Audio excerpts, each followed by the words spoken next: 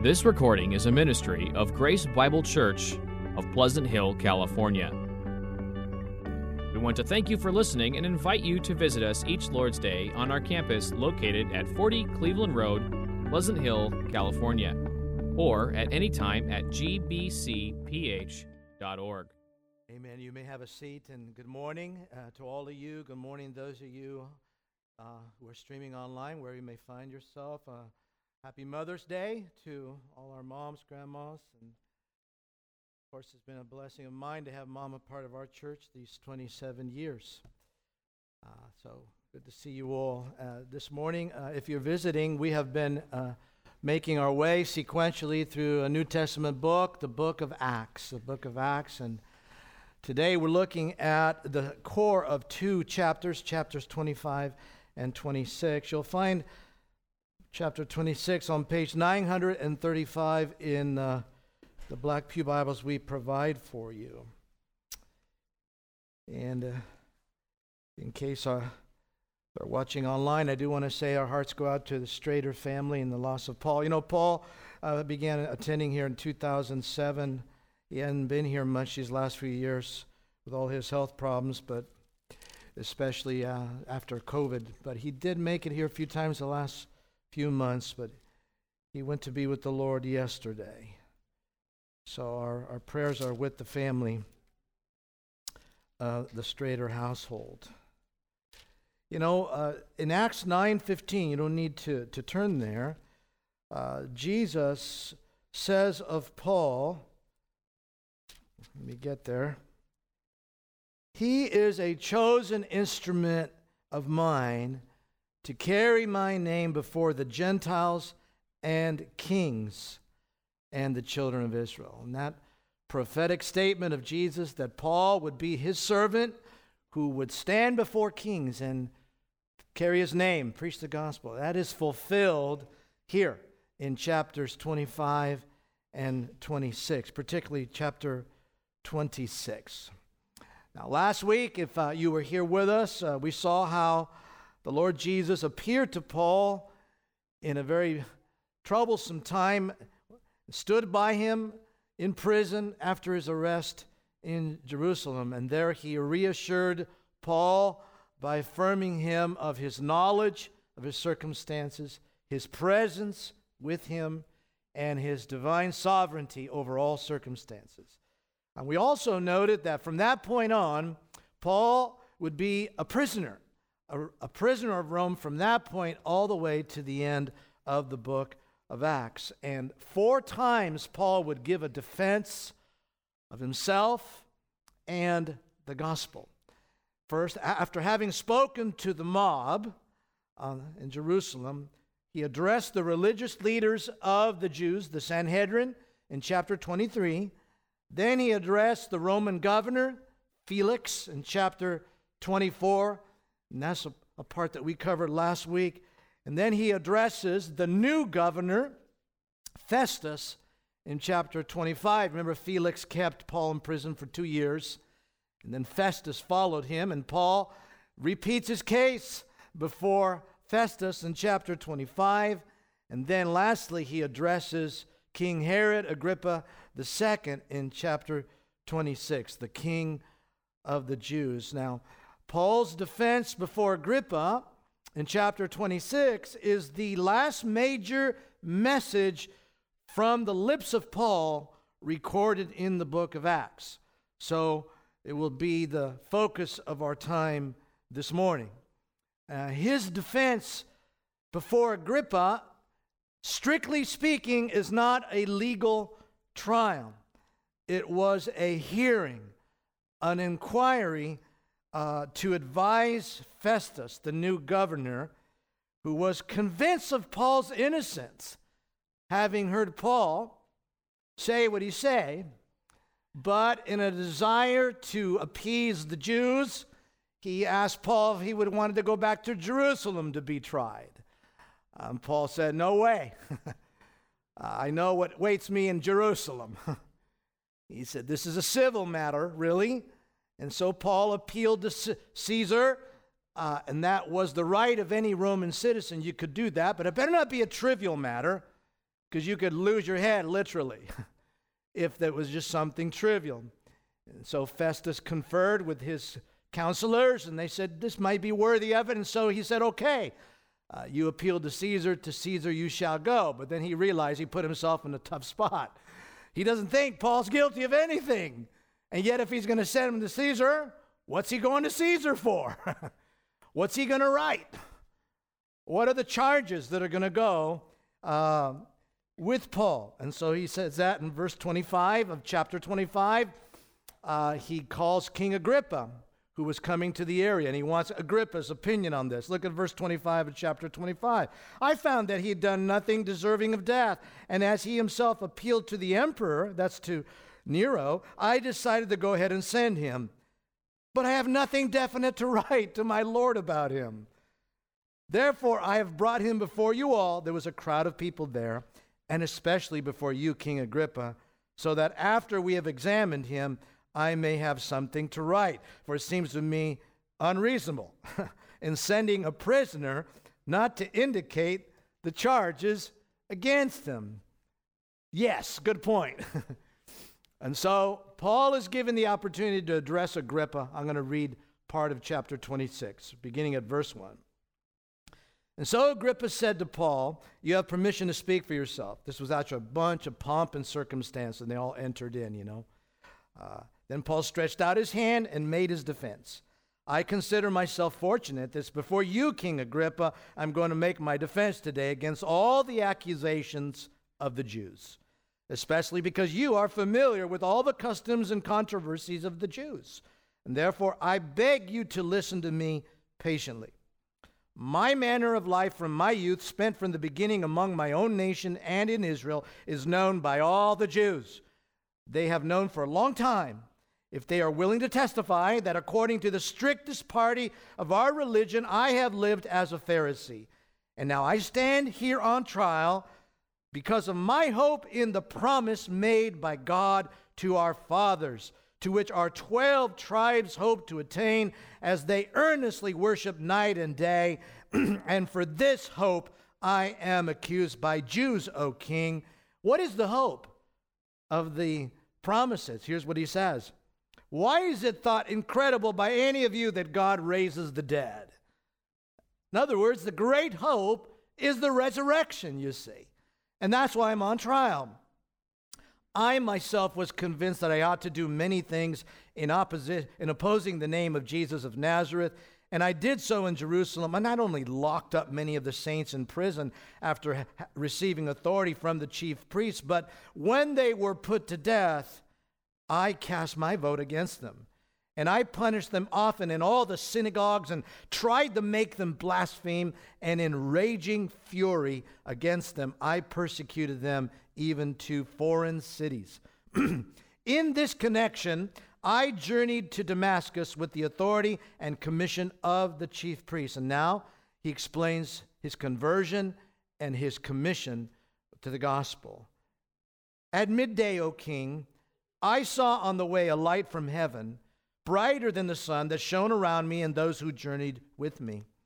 And when we, all of them, had all fallen to the ground, I heard a voice saying to me in the Hebrew language, Saul, Saul, why are you persecuting me? It is hard for you to kick against the goads. And I said, who are you, Lord? And the Lord said, I am Jesus, whom you are persecuting. But rise and stand upon your feet, for I have appeared to you for this purpose, to appoint you as a servant and witness to the things in which you have seen me, and to those in which I will appear to you. We've seen some of those in Corinth and then here in the prison in Jerusalem. He's appeared to him twice since Damascus Road. Delivering you from your people and from the Gentiles. He's done that repeatedly, to whom I am sending you. Why was he being sent? Verse 18, here's the heart of it all. To open their eyes so that they may turn from darkness to light and from the power of Satan to God, that they may receive forgiveness of sins and a place among those who are sanctified by faith in me. What a wonderful summary of the gospel right there. Therefore, O King Agrippa, I was not disobedient to the heavenly vision, but declared first to those in Damascus, then in Jerusalem, and throughout all the region of Judea, and also to the Gentiles, that they should repent and turn to God, performing deeds in keeping with their repentance. For this reason, the Jews seized me in the temple and tried to kill me. To this day, I have had the help that comes from God. Amen. And so I stand here testifying both to small and great, saying nothing but what the prophets and Moses said would come to pass. Paul believes the gospel is found in the prophets. And here's what the prophets say: that the Christ must suffer, and that by being the first to rise from the dead, he would proclaim light both to our people and to the Gentiles. I stop there. This is the word of God. May the Lord bless the word in your hearing and in your hearts this morning. Now, I want to say again that though his defense before Agrippa is technically not an official legal trial per se, because it will determine what information was going to be sent to Caesar. This hearing, even though it wasn't an official trial, will actually constitute the basis of Paul's trial before Nero, because it will set the charges in place. And so it's very important to Paul. When he arrives in Rome, the question is going to be, why is he here? What is this man here for? What are the charges against him? So, in a sense, we would say Paul was already addressing Caesar, so to speak, right? He was already making his case in advance. Rome will not judge religious matters. They won't deal with disagreements among the Jews about their laws and their traditions and their customs, right? Rome is a civil court. And those Jews who were accusing Paul were well aware of that. And the same with the Jews who put up Jesus to be crucified. And so it appears that they had added charges against Paul by the time he stood before Felix, because when he is standing before Festus, don't get confused, chapter 24 is Felix. He made his case, and it didn't go anywhere, and Felix kept him in jail for 2 years to appease the Jews and maybe get some money from Paul. Festus followed him, and he's the one who said, I can't figure this man out. King Agrippa, help me. When he stood before Festus, apparently by then it was clear that they were adding civil charges against him, because in chapter 25, verse 8, this is his defense before Festus. He says, notice in verse 8:25, neither against the law of the Jews, nor against the temple, here it is, nor against Caesar have I committed any offense. And so Paul feels a need to say, I haven't broken any imperial laws.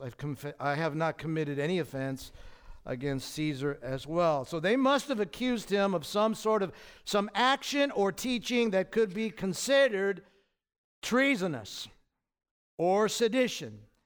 In all likelihood, we don't know for sure, but it's really consistent with everything we know about the Gospels and the book of Acts, is that in all likelihood it was that in preaching the kingdom of God and preaching Jesus as Messiah King, preaching Jesus as the Lord, that Paul was charged with preaching some sort of political messianism.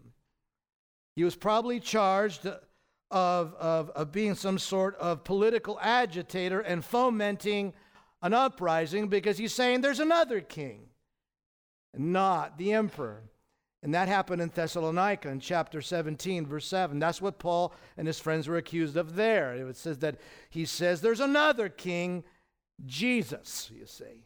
So probably that's been added in the charges against Paul, and Paul is very aware of this. And so this charge would concern what Paul taught. And if he was seen as guilty or found as guilty, it could injure not only Paul, and Paul wasn't concerned about himself, but the gospel. And so, in a sense, that's the title of the sermon, The Gospel on Trial. The gospel under examination. That's what was happening right here. Is Christianity a direct threat to the state? What does Christianity stand for? What does the gospel call for? Does the gospel call for insurrection? Does the gospel call for organized insubordination or sedition against civil authorities, you see? That's what was the question was right there.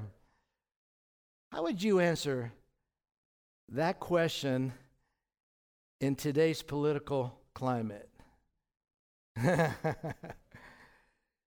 In today's moment, in our cultural moment, how would you answer this? You know, how you would suddenly have to answer this question from memory without a bunch of books, blog articles, but how you would answer it from your heart, from your memory, reveals what you actually believe about the gospel, what you trust and know about the gospel and its place in any nation, under any form of government, etc. And from this whole scene here of chapter 25 and 26, in particular, I'm going to take Paul's defense there. We learn three qualities of the gospel. And the first quality is this, that the gospel, remember, is a message, right? The gospel is transformative, not seditious. Now, let me explain that. Seditious, to be seditious is to incite rebellion against organized authority or government. The gospel is transformative, not seditious. Now, having heard Paul's defense, and we didn't get to it, you know what they concluded? Look at the last verse of chapter 32. And Agrippa said to, chapter 26, verse 32, Agrippa said to Festus, this man could have been set free. This man, having heard everything that Paul said, which is then summarized here, what he preached and teach, what did the king think? The king said, this man could have been set free. If he hadn't appealed to Caesar, he got himself in this mess. That's what Agrippa said. Why would that be said? Because nothing of what Paul teaches and preaches when he preaches his gospel from the prophets calls for insurrection against governing authorities. And at that time, that would have been Caesar. That's a title. Caesar is the title of the emperor of the Rome, and the emperor of Rome at that time was Nero. Nero at this time. And so the gospel is not a form of treason. The gospel is not a call to sedition. And Luke has been careful to demonstrate that throughout the book of Acts. In fact, some people take the opinion Acts was written almost like a legal case, a legal document to be presented with Paul, to show. I don't think that's the case per se, but some think of it in that light. We've noticed as we've made our way through the book of Acts that, yes, there are riots where Paul goes. But Paul never calls for organized uprisings against government. He never calls for sedition. These riots arose as a reaction to the transformative power of the gospel in the lives of people. That's what was happening. The Spirit was blessing the preaching of Paul, sometimes in great, magnificent ways, and people reacted. Sometimes, or most of the time, it was Jews. They reacted to this gospel message that threatened their traditions, threatened their position underneath Rome and their control of things, threatened their culture and all of that.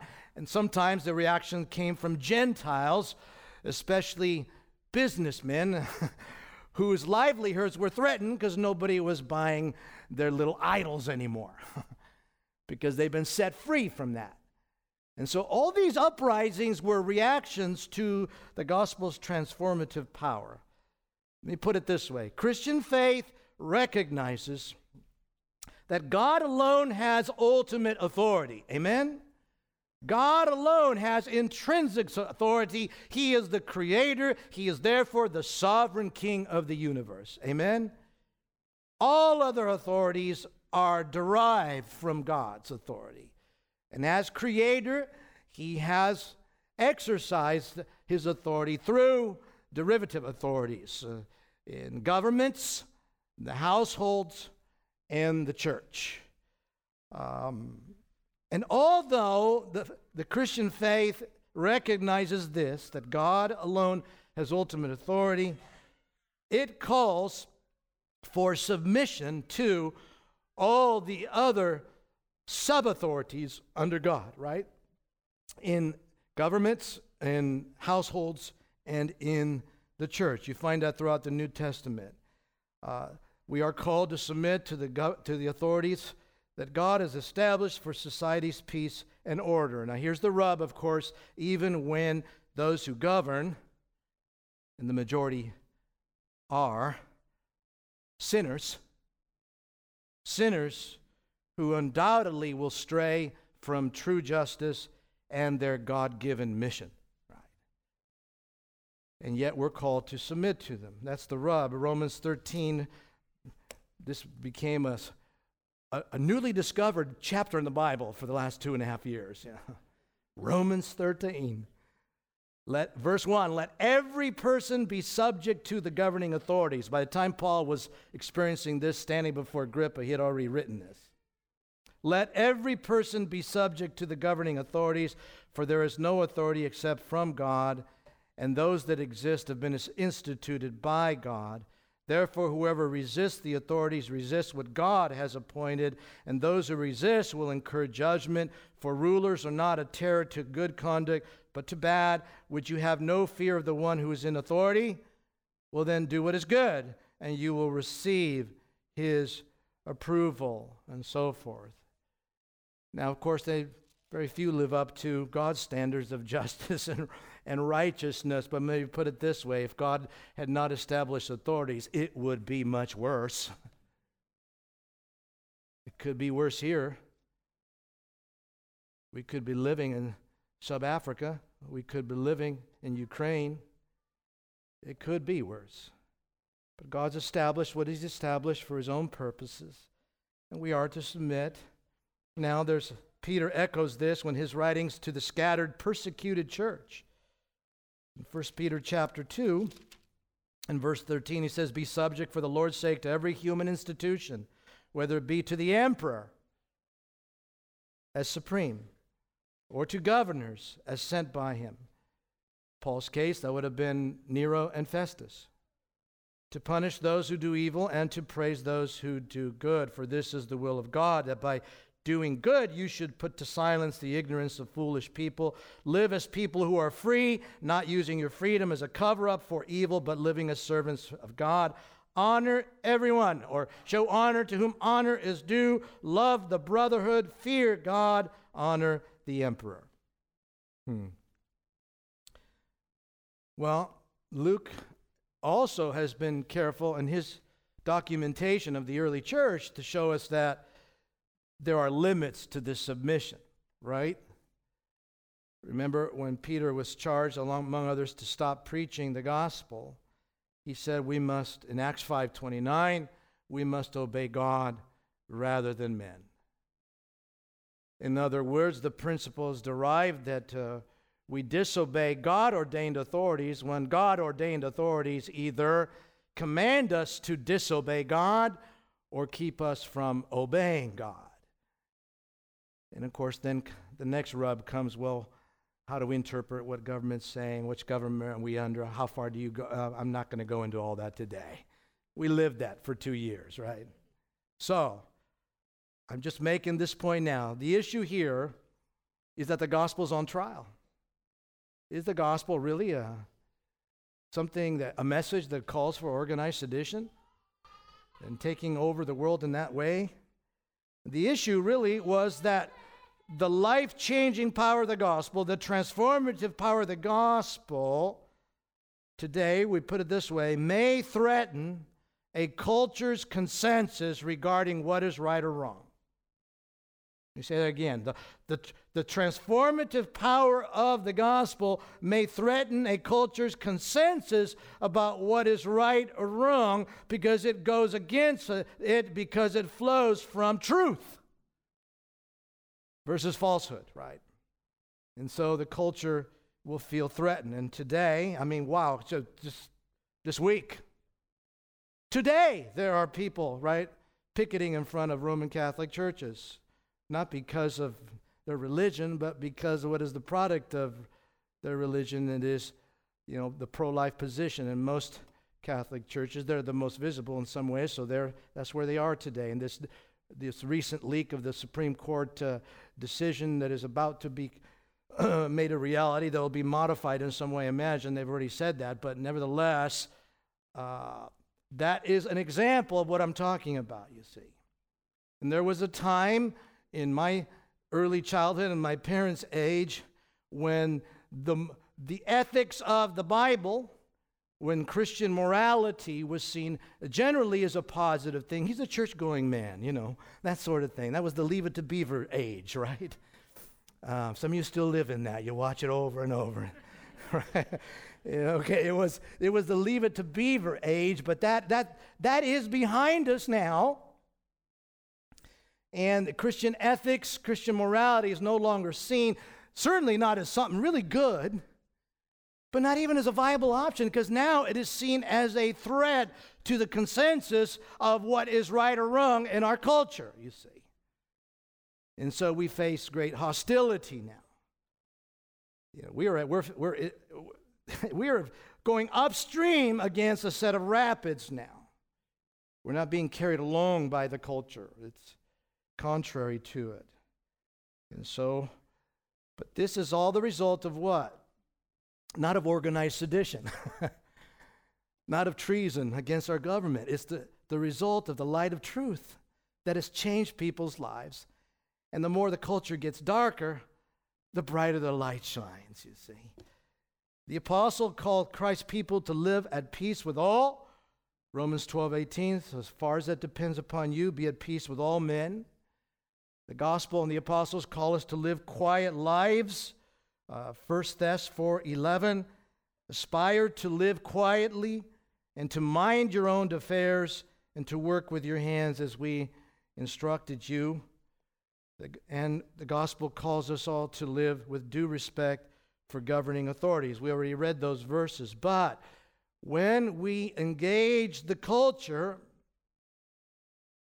there will be negative reactions. And there will be more and more of those. Someone once wrote that culture is religion externalized. In other words, culture is the reflection of what we believe, right, about life's biggest question, our hopes, and so forth. And right now, our expression of what we believe is coming head into where the culture has been heading for a while now as to what it believes. And so there's going to be this conflict. But let it not be, because you somehow confuse this message of the gospel with political ideology. And that's, I see, a problem with many Christians today. Let me say this right now. I won't go much deeper in this. It gets, again, get into some mud here. Get stuck. Quicksand. I want to move on. But listen, our weapons, let me just make this application. Our weapons are the same as Paul's weapons, and that they are what? Words, truth. The words of the truth, not swords. Our weapons are not the feeble weapons, and I say feeble, not the feeble weapons of political power, because they don't change hearts. They are the Spirit-empowered words of truth that take every thought captive and bring it to obedience to Christ. They are words of truth, the words of truth that conquer and defeat ultimately all human philosophy and false ways of explaining the answers to life's big questions. What is humanity? What is life? And so forth. Why are we here? Spirit-empowered words. The sword of the Spirit is what? The Word of God, you see. That is our tool. And sometimes, and I see with some Christians, your engagement with the culture, amen, engage. I'm not talking about becoming a monk and withdrawing. I'm not talking about isolationism, but your engagement with the culture, if it always uses political language and political ideologies, that becomes confused with that is the Christian faith. That is not Christianity. It is not the gospel. It may be the product of biblical thinking, but it is not the words of truth that change hearts. So let there be more gospel in your encounters with political discussion. I'm not seeking and I'm not encouraging the absence of political language. I'm saying it's starting to get confused. People think our political position is Christianity. It is not. You can be a Christian and live in today's Russia, in Soviet Union of the past, in China. The gospel is something much more powerful than political power. And thank God for that. And so the first point, I went a bit long, sorry. The gospel is transformative, not seditious, but the moment's right for this right now. So the second point is that the gospel, second quality is that the gospel provides glorious, universal benefits, life-changing benefits, right? Blessings. Now, when I say universal, I'm not saying ultimately all people will be saved. That's not what I mean. I mean what Paul says in verse 22 and 23, that the gospel is available to all, Gentiles and Jews. That's what I mean. It's a word. It's not an exclusive word to one people. It is for all peoples, all nations, all tongues, all colors, all socioeconomic status, you see. Verse 22, to this day I've had the help that comes from God. We would say amen. Hasn't God saved Paul over and over? And so I stand here testifying both to small and great, saying nothing but what the prophets and Moses said would come to pass. And what did they say, Paul? That the Christ, the Messiah, God's chosen one, the Savior, must suffer, cross, and that by being the first to rise from the dead, resurrection, he, Jesus, would proclaim light both to our people and to the Gentiles. And how is Jesus proclaiming light to all? First, he did it directly when he was on earth, yes, but he equipped the apostles with the Spirit to do that, to go make disciples of all nations. Now, that's what I mean by universal. Now, let's think about this. Every time that Paul, throughout these trials, in particular, I'm thinking the three major trials here, not before the Sanhedrin per se, but throughout all three trials, when he's standing before civil authorities, he consistently focuses on what? The gospel. Not on political theory. He focuses on the gospel 3 times. This is what Christian witness is. This is what Christian testimony is. What is it? What is it a testimony to? What are you and I witnesses of? Not in the same way as Paul, not eyewitnesses, but we are witnesses to the fact that God raised his son, Jesus of Nazareth, from the dead. And that's it. If that didn't happen, end of story, we're the most to be pitied, 1 Corinthians 15. If it did happen, pay attention. A man rose from the dead. What does he have to say? So let's hear him. It all pivots on the resurrection, and Paul goes after the resurrection over and over. And so it's about what? It's about Christian witness is about keeping the main thing the main thing. That's our witness. It may sound silly to ears, and of course it does. But the gospel is the power of God unto salvation. And it could be in the middle of what someone thought was a political discussion that turned out to be the moment that God opens their eyes. Why? Not because you gave a better political argument, but because you gave them Christ. You see. And you might think in your mind, well, Christ or the gospel is not a comeback to their political position. It is a comeback to the reason they have that political position, which is what? They're lost, dead, and blind. I'm urging here more confidence in the gospel's power. Now, who's Paul's audience? Well, there was a bunch of people there, but primarily he's focusing on King Agrippa, right? King Herod Agrippa II, the most successful of the four Herods, the last of the Herodian dynasty.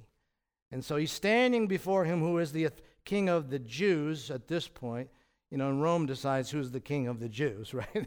But you know what I mean. He's a puppet, but still he is the king of the Jews. He has this delegated authority. And Paul, what's he do? He tells his personal story. He says, I was a Pharisee. You all know that.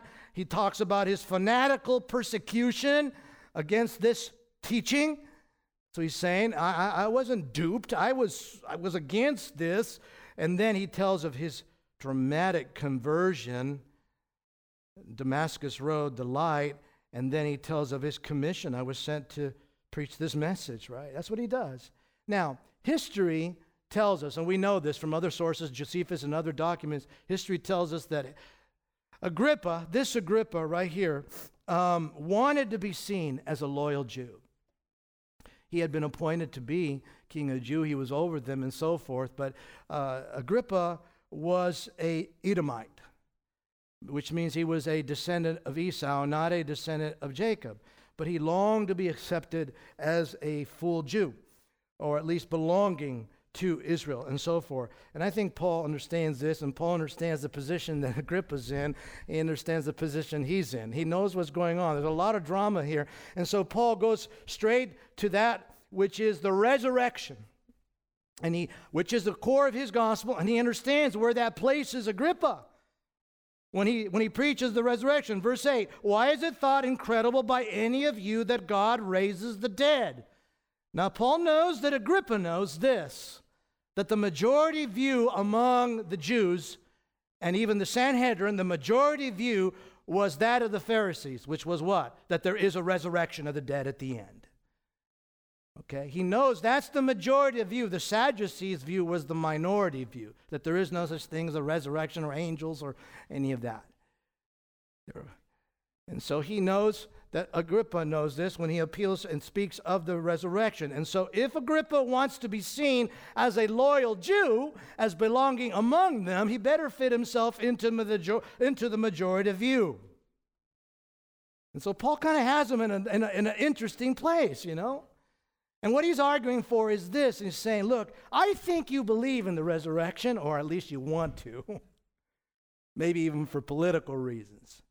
But why should it seem amazing to any of you if you believe in the resurrection at the end, that God could raise a man in the middle? One man. And that man, I'm telling you, is Jesus of Nazareth, the Messiah, the Christ, and that this is what the prophets taught, that he would suffer and then be raised from the dead. And so Paul launches into that. And then he tells what the essence of what he's teaching about this gospel that comes through faith in the one who was raised from the dead. And it's all in verse 18. I've been sent to open their eyes so that they may turn from darkness to light and from the power of Satan to God, that they may receive forgiveness of sins and a place among those who are sanctified by faith in me. That's what Jesus said to Paul, you see.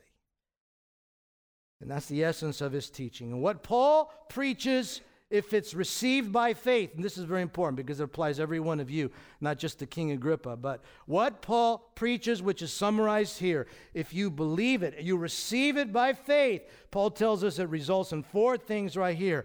It sets people free from spiritual darkness.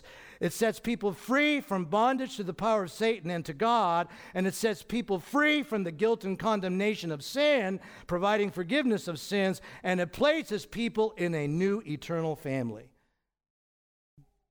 Just right here in that one little sentence, he says, that's what my gospel is all about. That's what I preach, O King. First of all, it sets people free from spiritual darkness. Verse 18, he sent me to open their eyes so that they may turn from darkness to light. The darkness of what? The darkness of unbelief, the darkness of false ideologies, false theology, false philosophies, the darkness of ignorance. What do I mean by ignorance? No, I don't mean intellect. I mean the darkness of being ignorant of who God is, the nature of the true God and what He has accomplished in His Son, Jesus. That's ignorance. And so it's the darkness of all that He's been sent to deal with, to open eyes. And having your eyes open involves more than knowledge. It results in what? It results in change and turning. Because He says there, verse 18, to open their eyes. Once your eyes are open to who Christ is, so that they may turn. You're never going to turn if you don't see, you see. If you're walking on a trail and you're looking for a place of rest, but you don't see, over here to your right, a beautiful, comfortable resting place, an all-inclusive, free retreat. You don't see that, you won't turn to it. But when Paul preaches his gospel, by the Spirit's power, they may have their eyes open so that they may turn towards God, away from darkness, right? There's a link here, of course, to light with Jesus. Jesus said, I am the light of the world, and Jesus was linking himself with being Isaiah's servant, the servant of God who would come and be a light. There's so many passages. I'll just read you one, Isaiah 42, verse 6 and 7. I am Yahweh, I am the Lord. I've called you. He's speaking to the servant. I've called you in righteousness. I will take you by the hand and keep you. I will give you as a covenant for the people, a light for the nations. All nations were always in the heart of God. A light for the nations to open the eyes that are blind, to bring out the prisoners from the dungeon, from the prison, those who sit in darkness. Spiritual darkness. You know what you were before you were a Christian? If you're a Christian today, you were blind. You lived in spiritual darkness. That is, you did not know who God truly was and how much He loved you in His Son. You had no idea. And so He says, my gospel opens eyes and sets people free from spiritual darkness. Paul describes how that glorious moment takes place, and I'll just read it briefly here in 2 Corinthians. In 2 Corinthians chapter 4, in verse 4, you're familiar with it. I'll read from verse 3. Paul says, even if our gospel is veiled. What is it veiled? Covered.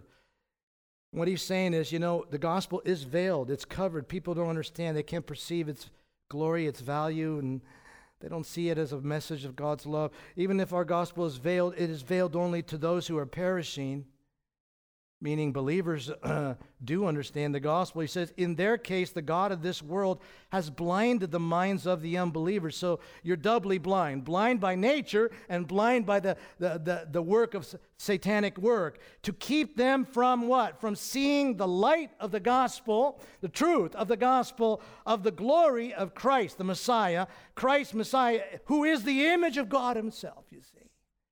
They don't see Jesus as God in the flesh. For what we proclaim is not ourselves, but Jesus Christ as Lord, with ourselves as your servants for Jesus' sake. For God who said, the Creator God who said, let light shine out of darkness. And what happened? There was light. So the God, the Creator God who can say, let there be light, and there was light, He has shown in our hearts to give the light of the knowledge of the glory of God. Where do we see the glory of God? In the face of Jesus Messiah, Jesus Christ, you see. And so Paul says, that's what my gospel does. Isn't that a glorious truth, huh? That's the power of the gospel. Don't put all your efforts in getting people to check a box in the voting booth. If you put effort into that, amen, make sure you put effort into helping them hear the message that will open their eyes and turn them from darkness to light. And then they'll always check similar boxes, I'll say. Okay. The gospel sets people free from bondage to the power of Satan to God. He's speaking here of our lusts and passions that control us. Verse 18, turn from darkness to light and from the power of Satan to God. To be converted, to become a Christian, is to experience a radical realm transfer. A radical transfer out of one realm under the dominion of sin and darkness, satanic influence, living a life controlled by my passions and my lusts, children of wrath like the rest, being moved from that into the realm of God, the kingdom of his beloved Son, right? Colossians 1:13.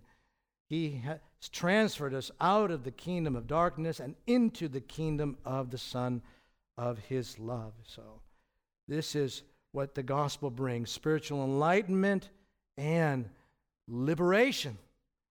And not only liberation from living according to your most base human passions, but also being liberated from the guilt of sin and its consequences, which is the judgment of God, the wrath of God in the end. To be very clear, it is an eternal hell from which there is no deliverance.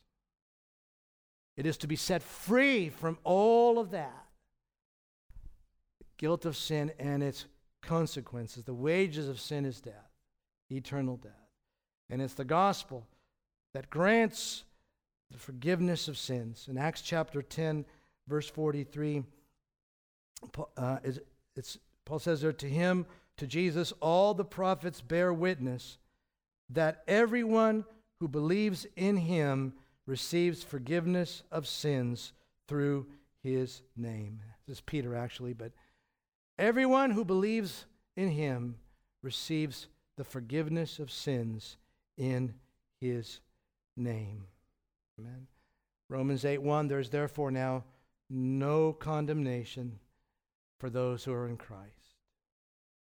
There is wrath coming, but none for those who are in Christ, because he has absorbed the full penalty on your behalf.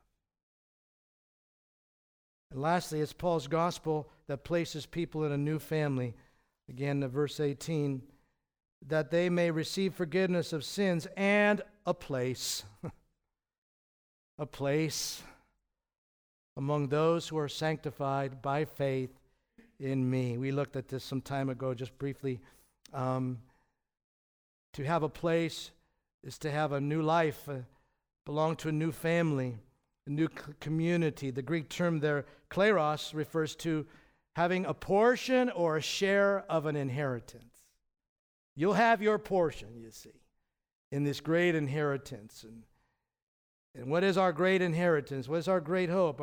Our great hope and our great inheritance is eternal fellowship with the true God, Father, Son, Holy Spirit, in the new heavens and the new earth. A fulfilling existence that will never end.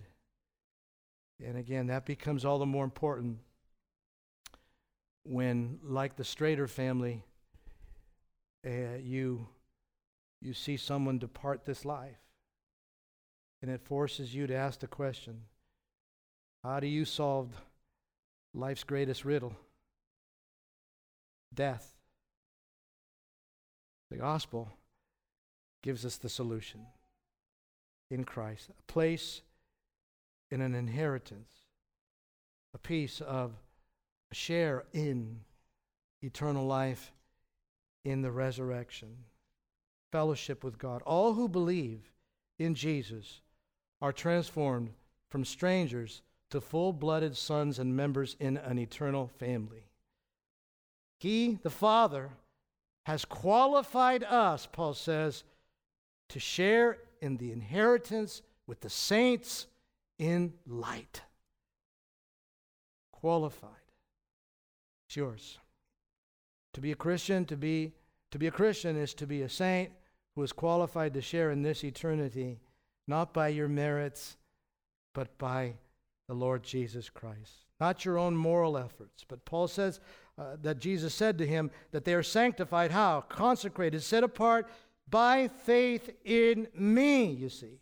All of this comes how? And this is great news. It all comes how? Not by you going out and doing something today. Not by you opening your checkbook and writing some amount down. Not by you outdoing other people. All this comes about how?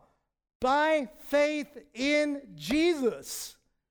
By faith in Christ. Now, the full Lord picture of what a changed life of faith looks like was displayed there in verse 20 when he says that he preached to the Gentiles that they should repent and turn to God, performing deeds in keeping with their repentance. What does he mean is when you have faith, that's what you do. You start living a new life, but that new life is not meritorious. It's the evidence of this new life that is in you.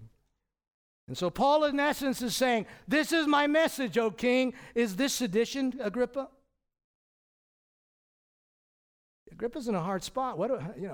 Festus is in a harder spot. What do we write on his charge sheet? Paul says, this is my message. Is it treason?